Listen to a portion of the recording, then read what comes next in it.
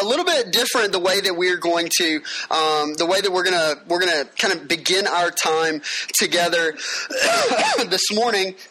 But I've asked a friend of ours, a friend of this church's, who's been here with us for some time now, to come and to read our passage for the morning. And so, Radiate, why don't you come up? And Radiate's going to read our passage for us this morning. We're in Mark chapter 11, beginning in verse 27 and going through verse 33. We're finishing chapter 11 this morning. It was a very odd break, just because we were in Mark, and then we took this break for the season of Advent, and then we took a 2-week break to look at Acts chapter 2 and the birth of the church, its advancement, to consider our mission and our vision, our values here as a fellowship as we go into 2018. And now we're back in Mark, where we started. Right, this is where we started, and so now we're back. So, Radiate, would you read for us beginning in verse 27 and through verse 33? They arrived again in Jerusalem, and while Jesus was walking in the temple courts, the chief priests, the teachers of the law, and the elders came to him. "By what authority are you doing these things?" they asked. "And who gave you the authority to do this?" Jesus replied, "I will ask you one question. Answer me, and I will tell you by what authority I am doing these things. John's baptism, was it from heaven or of human origin? Tell me." They discussed it among themselves and said, "If we say from heaven, he will ask, then why didn't you believe him? But if we say of human origin," they feared that people, for everyone held that John really was a prophet. So they answered Jesus, "We do not know." Jesus said, "Neither will I tell you by what authority I am doing these things." Amen. Thank you, Radiate.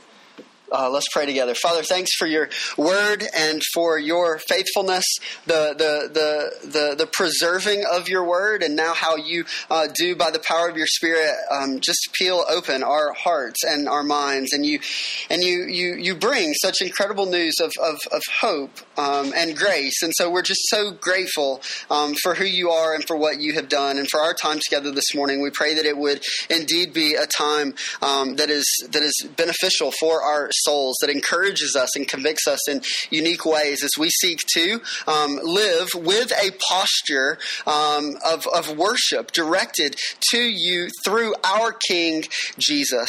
And it's in his name that we pray. Amen. Amen. So as we begin our time together this morning and close out chapter 11 and now this long walk, right, to the end of Mark that we have before us, we see this morning a confrontation that's absent of any type of confession. We see this confrontation between the religious leaders, the chief priests, and Jesus. And what we see through this confrontation is that there is a dialogue, but there's no confession offered. And so we kind of begin our time with this question. I want us to consider how we respond to the teaching of Jesus that so oftentimes creates disturbance in our own personal framework. How do we respond as a people with the teaching of Jesus when it disrupts our framework? Well, if we're going to ask that question, the first thing that we need to do really is to define framework, don't we? We need to understand what we mean and what we're asking when we pose this question. You see, our framework is this. Our framework is the way that we look at the world and the way that we understand things that we hear, right? Things that we learn and things that we experience. We all have a framework, right? Every one of us in this room, whether you came in here this morning and you had ever heard that terminology or not, you have a framework. And our frameworks are oftentimes informed by things like who our parents are, or where we live geographically, right? Where we find ourselves. You consider the United States, for example. Depending on what part of our country you find yourself living in, there are vastly different frameworks that are often produced in these specific areas. Maybe it's based on where we are educated, where we go to school. Our faith oftentimes informs our framework. Our church, the music that we listen to, and the media, right, that we interact with, that we engage with. You guys, you get the idea, right? You understand what we're talking about the informing of one's frameworks. And we can say this, that frameworks are not always bad. Right? Frameworks aren't always bad. They're not necessarily bad. But what we find at times is our framework colliding with God's word. At which point, our frameworks must yield to the authority of the word. And so let's say that again. Framework informed by all of the things that we've seen up until this point are not necessarily bad. Right? But when it becomes a major problem is when God's word, right, speaks and informs a particular area of thought or feeling for you and I that has been otherwise, right, informed or shaped by the things of this world, to which we go, I am way too comfortable, right, with the way things currently are to submit myself, right, and to transform my framework in light of what God's word has to say. Does that make sense? What we're saying is that when it comes to what God's all-authoritative word has to say, that our desire ought to always be that the framework of Scripture would rule and reign as king over our earthly constructed frameworks. We see this in issues like, right, theological and maybe scriptural interpretation. Right, the way that we understand perhaps who God is based on on maybe even a perversion of Scripture that we have been taught in the past, right? We're confronted with issues like God's righteous wrath and His just anger towards and against sin. And depending on how the Bible has been taught to us in the past, perhaps, we don't have that understanding or that perception of who God is. Right, that God hates sin, right? And He desires the sin that exists in us to be extinguished, regardless of how happy that particular pet sin might make us. Right? Maybe it has to do with relationships, be that heterosexual relationships, and how those are to how those exist and how we relate with one another, or homosexual relationships, or cross-cultural relationships. Let's just say this, like the Christian life as a whole.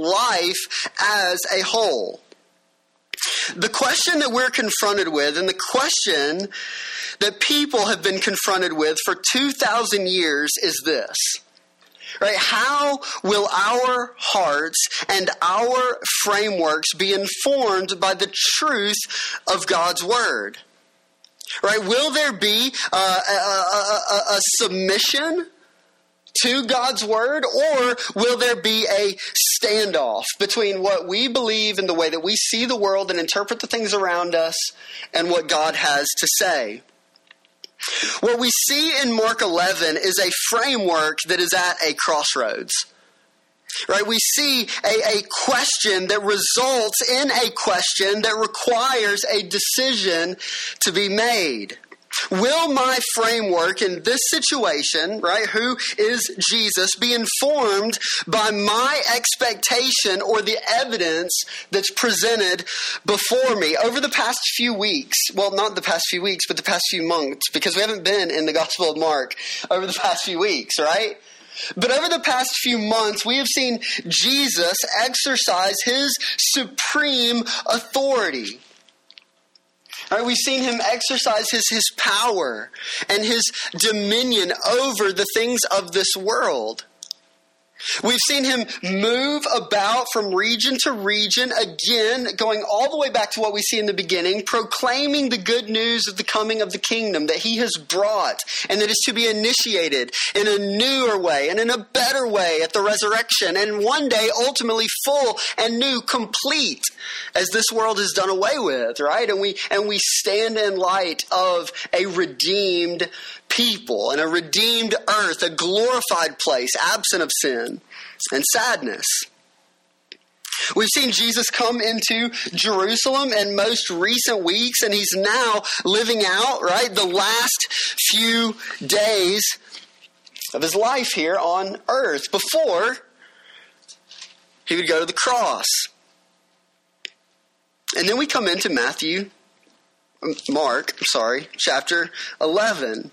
I did a middle school retreat Friday and Saturday, and I was in Matthew. And so, I'm constantly wanting to go back to Matthew, but we're in Mark, and so we'll stay there, okay? We won't go to Matthew this morning, although Matthew is incredible, right? And it was a wonderful few days in Matthew, but we're in Mark.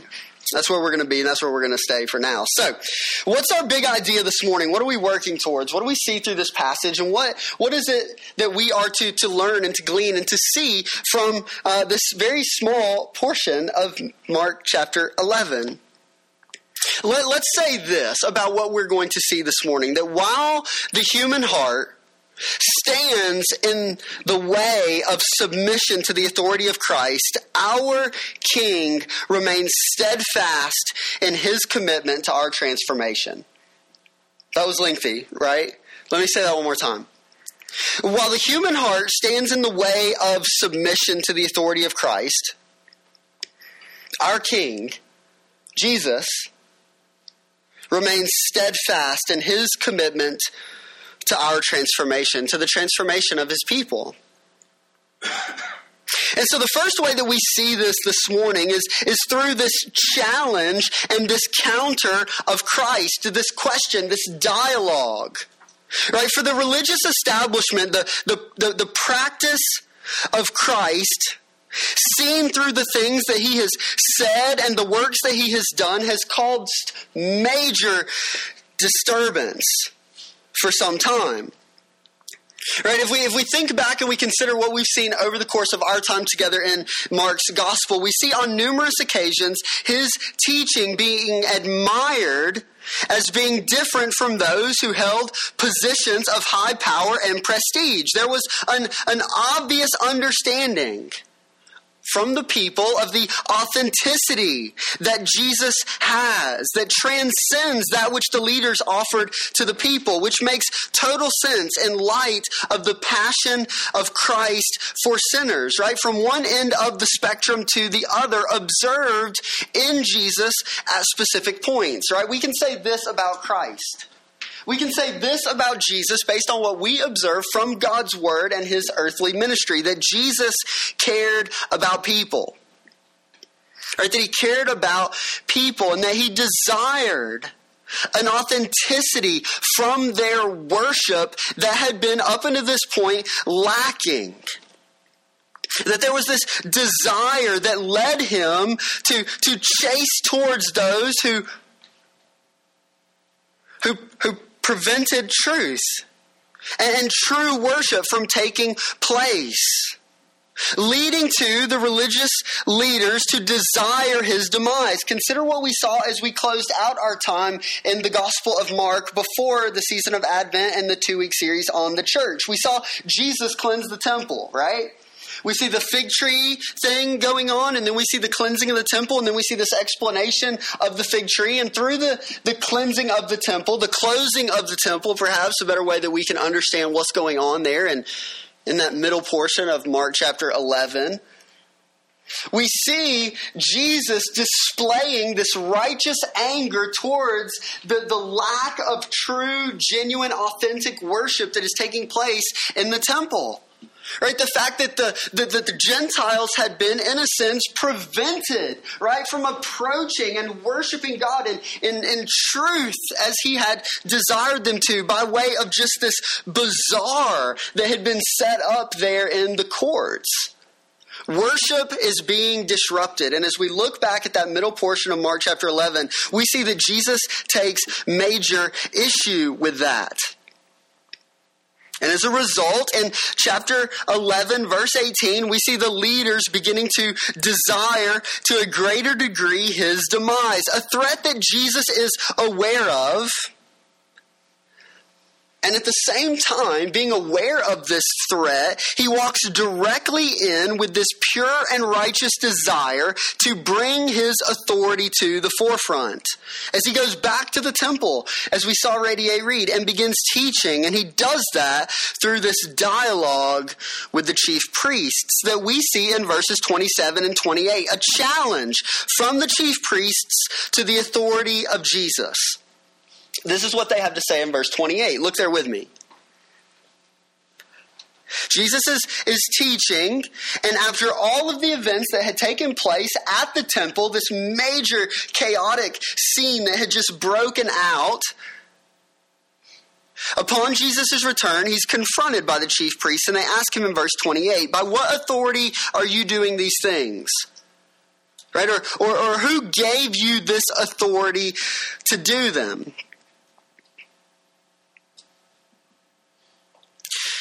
Jesus is speaking of the much needed reform to the practices of God's people and the hearts behind these practices. And what we see through this question is that the chief priests essentially request from Jesus his ordination papers, right? Despite the authority that he had displayed throughout his earthly ministry. Of little regard is Christ's authority over demons, right? And the liberation of the spiritually and physically oppressed, both of which we see taking place earlier on in Mark's gospel. Right? Of little regard is the authority of Jesus over the elements and his power to pronounce sinners forgiven. But instead, in the practice of the chief priests in Mark 11 is this challenge. And it's a challenge, really, if we consider what they're asking here to the hearts of each of us, because our tendency is very similar to the tendency we see of the chief priests and scribes here in Mark chapter 11. Our tendency, as is theirs, is to question God. Right? To question God as though he does not have the authority to speak instruction over and into our lives. Can we relate with this? Right? It's glorious news that we are not our own.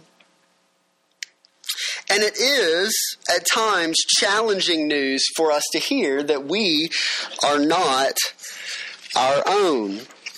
Right? Christ has been demonized by those who were supposed to be the light to the nations and proclaimers of his arrival. And instead, he is being interrogated. And we see here's what we get. Right? We get this picture of the ugliness of sin. Right? We get this picture of the ugliness of a hardened heart, of a rebellious heart that confronts Christ and questions his authority. The King of all creation stands in Mark 11. In this pre-trial of sorts, prior to his seizure and execution upon the cross.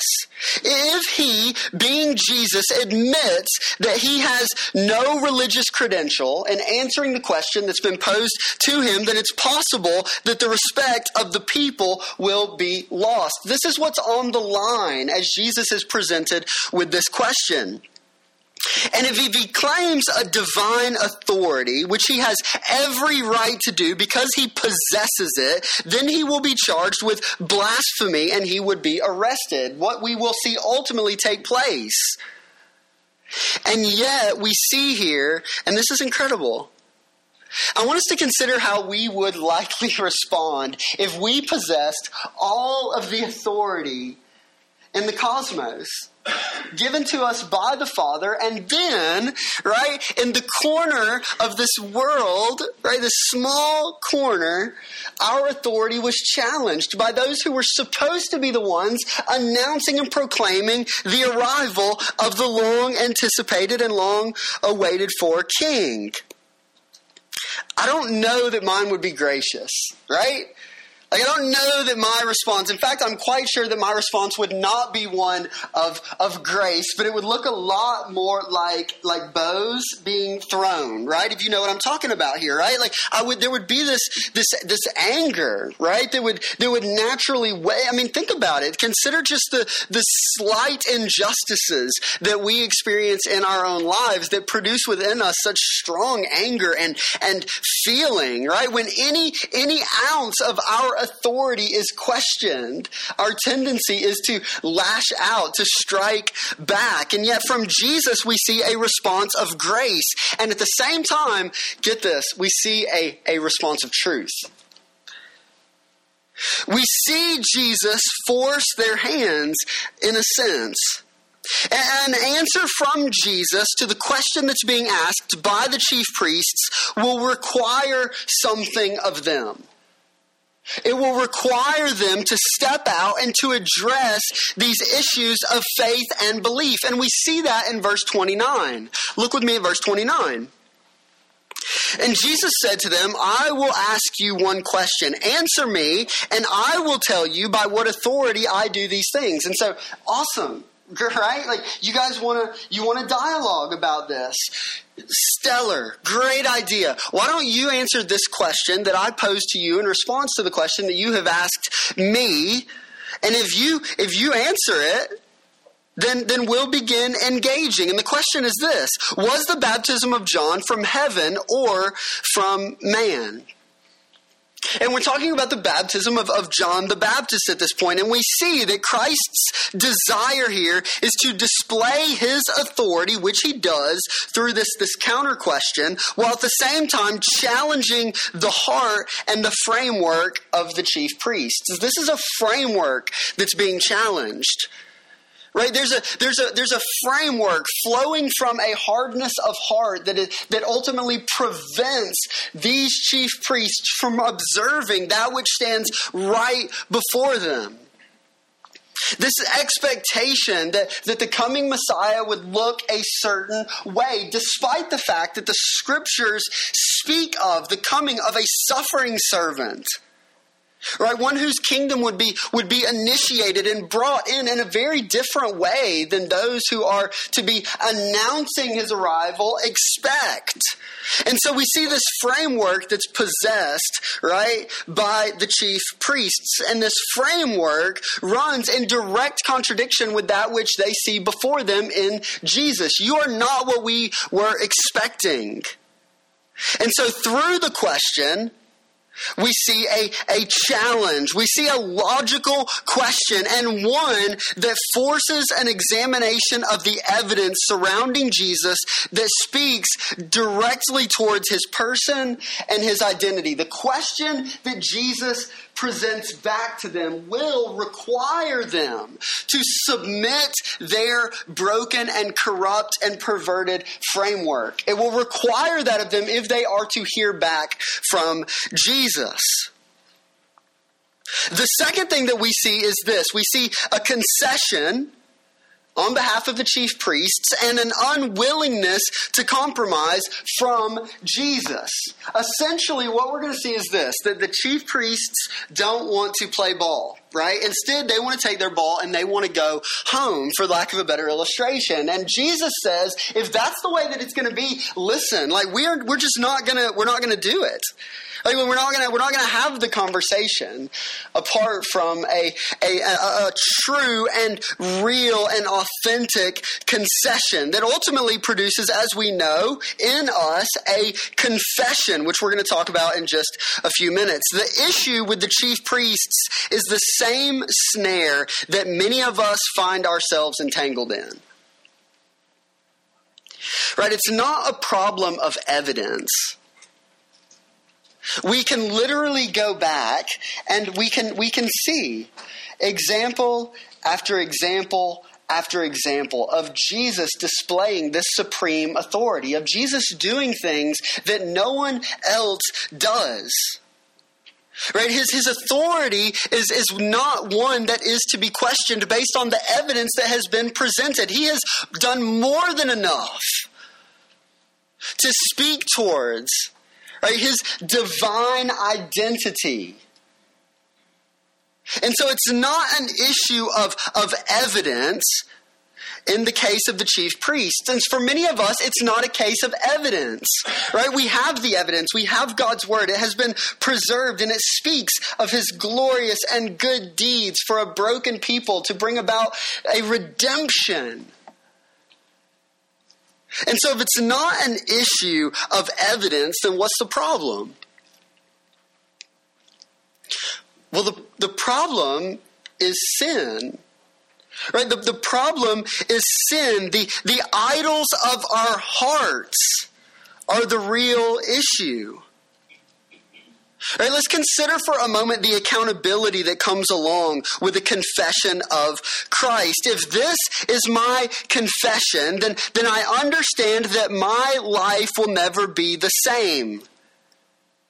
And I like my life too much for that. Consider the things that we say, even as we participate each week in the reciting together of the Apostles' Creed.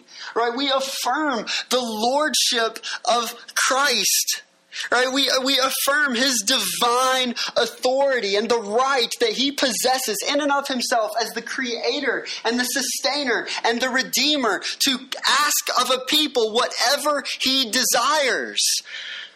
And for a people to respond by bending the knee, by confessing, by proclaiming faith, by saving faith by God's great and amazing grace. But the problem is that the idols of our hearts often tell us, right, that if I make this confession, if I bow this knee, if I bend this knee to Christ and confess him as Lord, right, thus seeing him occupy a position of Savior in my life, then my life looks very different, right? It changes. And I don't know that that's something that I'm ready for. Right, maybe that's the issue, or maybe it's the fear of man. In the case of verses 31 through 33, the fear of the crowd leads the chief priests to fold. I mean, just absolutely fold up, right? Under the weight of the question and its consequences. Look with me there in verse 31. Jesus presents the question, and the chief priests respond. They almost, it looks like this huddle, right? Okay, like Saved by the Bell, time out, right? Let's huddle up right here and let's discuss the question that's just been presented back to us. How do we answer this? Right? How do we respond to what Jesus has said here? If we say that the baptism of John is from heaven, then he will say, why then did you not believe him? Right? Because what is he pointing towards here? This reality that John pointed towards Christ. Right? He affirmed the identity of Jesus. Behold, the Lamb of God who takes away the sin of the world. But if we say from man, well, they were afraid, we see. They were afraid of all the people, right? This crowd that had gathered around, for they all held that John was indeed a prophet, that he was really a prophet. And so they just answered Jesus and said, listen, like we don't know, right? We don't know. That's not true. Like, there is this knowledge, but they're unwilling to embrace the consequences that come along with either answer. The same hard heart that led the religious leaders to shrink back, which is exactly what we see going on here. Let us not be confused. This is an epic fallback. Okay, this is one for the books. The same hard hearts that lead the religious leaders to shrink back at the unjust murder of John the Baptist at the hands of Herod have now made it impossible for this honest examination of the authority of Christ to be engaged in. Right? As John is seized by Herod and unjustly murdered as a result of speaking and proclaiming truth in the midst of a incredibly sinful and chaotic and strange situation, his life is taken from him. And when that occurs, we see from the establishment absolutely no outcry, no outrage against the injustice that's taken place. And because that is true, they now find themselves in a position to which they can't speak towards any of this with any type of authenticity. Because they weren't there in the first place, right? They weren't there in the beginning, to which Jesus responds in verse 33. Here we go. You don't want to play ball, right? You don't want to dialogue? This is incredible from Jesus. Well, then neither will I tell you by what authority I do these things. Right? If there's not present this authenticity and this willingness to be totally transparent, which is going to in turn lead this particular group of individuals, we pray, to a posture of repentance. What ought to take place, right, when there is this honest and authentic look at the hardness of the human heart and sin and the reality of the person and the work of Jesus. If that's not to happen, man, we're just not going to have this conversation. It's just not going to happen. Essentially, if you're not willing to accept the evidence that is placed before you and have a discussion, if you are both unwilling and unable to abandon your corrupt and evil framework, then we are at an impasse and the conversation is just over. This is the concession made by the chief priests. Right, we are unwilling to address these issues, to which we see Jesus stand firm and display this absolute unwillingness to compromise. Jesus does not compromise. Right, this is who our God is, right? On Thursday morning, I've told many of you this. We're going through, a group of college students and myself, we're going through the book of Exodus. We're going through the book of Exodus because before Christ the King was planted, we were in the book of Exodus, and we got like 21 chapters in, and then we had to reboot and begin the Gospel of Mark. And so we went back to the beginning of Exodus, and we're going through it again. And so some of these guys are like, all I know is the first like 21 chapters of Exodus. I don't know if there's anything after that or not, but maybe we'll get there eventually. And what we've observed there, and this just speaks towards the eternal consistency of our God. We see this continual dialogue take place between God and Moses and Pharaoh. And there are multiple points through the sending of the 10 plagues upon the land of Egypt as a result of the sin that exists in the heart of Pharaoh and in this community, right? This refusal to let God's people go. We see multiple times and multiple points in which Pharaoh says, okay, I'll do this. You've asked me to do this, but I'll do this. Almost as like this compromising that is to take place. And we see all the way back in Exodus that God refuses to engage in any type of compromise. We see the same thing from Jesus here. He is not compromising. He has and possesses an authority that does not require that.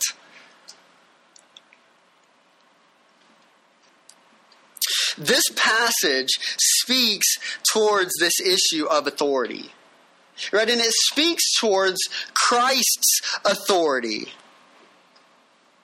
Verse that of the rulers of the various earthly institutions, including, if we do close examination of our own hearts, our own lives. You and I who have a tendency to do this, to crown ourselves as king of our own little kingdoms, deciding for ourselves what is right and what is wrong, what is moral and what is immoral. It does us well to step back and to consider the authority of our King. In Matthew chapter 28, verse 18, we see that Christ is given all authority on heaven and earth. In Matthew, yes, really Matthew this time, chapter 11, verse 27, Jesus says that all things have been handed over to me by the Father. Right, we see this authority that is possessed by the Son as God incarnate. The same authority that makes his death for sinners on the cross of any benefit. Here's the deal. If we ask Christ to surrender his authority in the way that we so oftentimes do, in a way that makes our lives most comfortable and our world most enjoyable, then we have to go back and we have to say, if that's true, then of what benefit is the cross? If Christ, the authoritative and preeminent one, is not the one who is indeed nailed to the cross, absorbing for you and I the punishment from God for our sin as the authoritative one, then is it of benefit? An authority and a work that demands and then produces heart change without the sacrifice of the authoritative King of all creation in our place. Here's the deal. There is no resurrection. There's no resurrection for Christ and not for us, leading us to see that the authority of Jesus in Mark 11 is only magnified through his authority over death. What do we mean by that? Well, let's consider what takes place at the cross and in the days following. Right? Christ gives himself, right, as a substitute in our place upon the cross. He dies. He pours out his life. He surrenders it. He lays it down, in a sense, only to then exercise this supreme authority to 3 days later take it up again. And so we have to say this, that the same authority that saves us demands from us ultimate submission and surrender to the lordship of Jesus. Let me say that one more time because this is huge. This is huge. The same authority that saves us demands ultimate submission and surrender to the lordship of our Savior, of Jesus. This is the desire for those listening in Mark chapter 11. Right? This is the call. This is the posture that is produced when a heart is broken and when sin is confessed, that faith is given, and there is this announcement and this surrender. This giving up and this giving over, right? To fail in this area is to adopt the position of the chief priests that we see here. Right? To fail in this area is to adopt the position of the chief priests that we see here. And so as we come to just the conclusion of our time together today, and we ask this question: how does God, in light of these truths, this presentation of the authority of Jesus that's been challenged and been turned away, just been dismantled, how does God desire his people to respond? How does God desire his people to respond? Well, I think we can begin with submission to the lordship of Christ. Submission to the lordship of Christ. Now, we have to distinguish this between submission to the lore of Christ. Now, there's just a few letters that are different there, but when we understand the concepts that are being communicated, they're vastly different. I heard this from a pastor recently as I was enjoying one of their church's podcasts, and he was discussing the idea of the difference between lore of Christ and lordship of Christ. Now, these are two vastly different things, but I am not confused or even scared to say that there are perhaps individuals even in this room who have submitted to the lore of Christ, but have never submitted themselves to the lordship of Christ. And so when we talk about the lore of Christ, what are we talking about? Well, when we talk about the lore of Christ, we're talking about submission to a system or submission to a tradition. And maybe for you, up until this point in your life, as we sit here on campus at the University of West Georgia 2018, here we come, right? This is where you have been. This has been the position, this has been the posture that you have been occupying, that you have surrendered yourself to a tradition, or you have surrendered yourself to a system, but you have never surrendered yourself to the King who demands an active, living faith that flows from a transformed life. A life that is transformed by grace through faith. This reliance in the death and the resurrection of Jesus for our forgiveness. And so as we talk application, we've got to say, man, is that me? Like, is that where I have been? Is that what I've been up to? Have I been surrendered to a tradition or a system that was perhaps my parents and has been transferred on down to me, or is geographically based? We live in a Bible Belt, man. It's just one thing that we've got to address, right? All of the benefits that come in living in this particular region. There are also extreme challenges, and that is that there is often an unregenerateness that exists within God's people, that there's been this lore that's been surrendered to, that church has been what we do and where we go, but it never has been what we have been made into. Right? And so we ask this question, we distinguish between these things, and we say, am I submitted to the lore of Christ, or am I submitted to the lordship of Christ? While we see the human heart stand in the way of this, which is exactly what we see taking place in Mark chapter 7, we see again and again and again, and we'll continue to see this as we work our way through the Gospel of Mark until we conclude it, and whatever book we go on to after this, we'll see it again.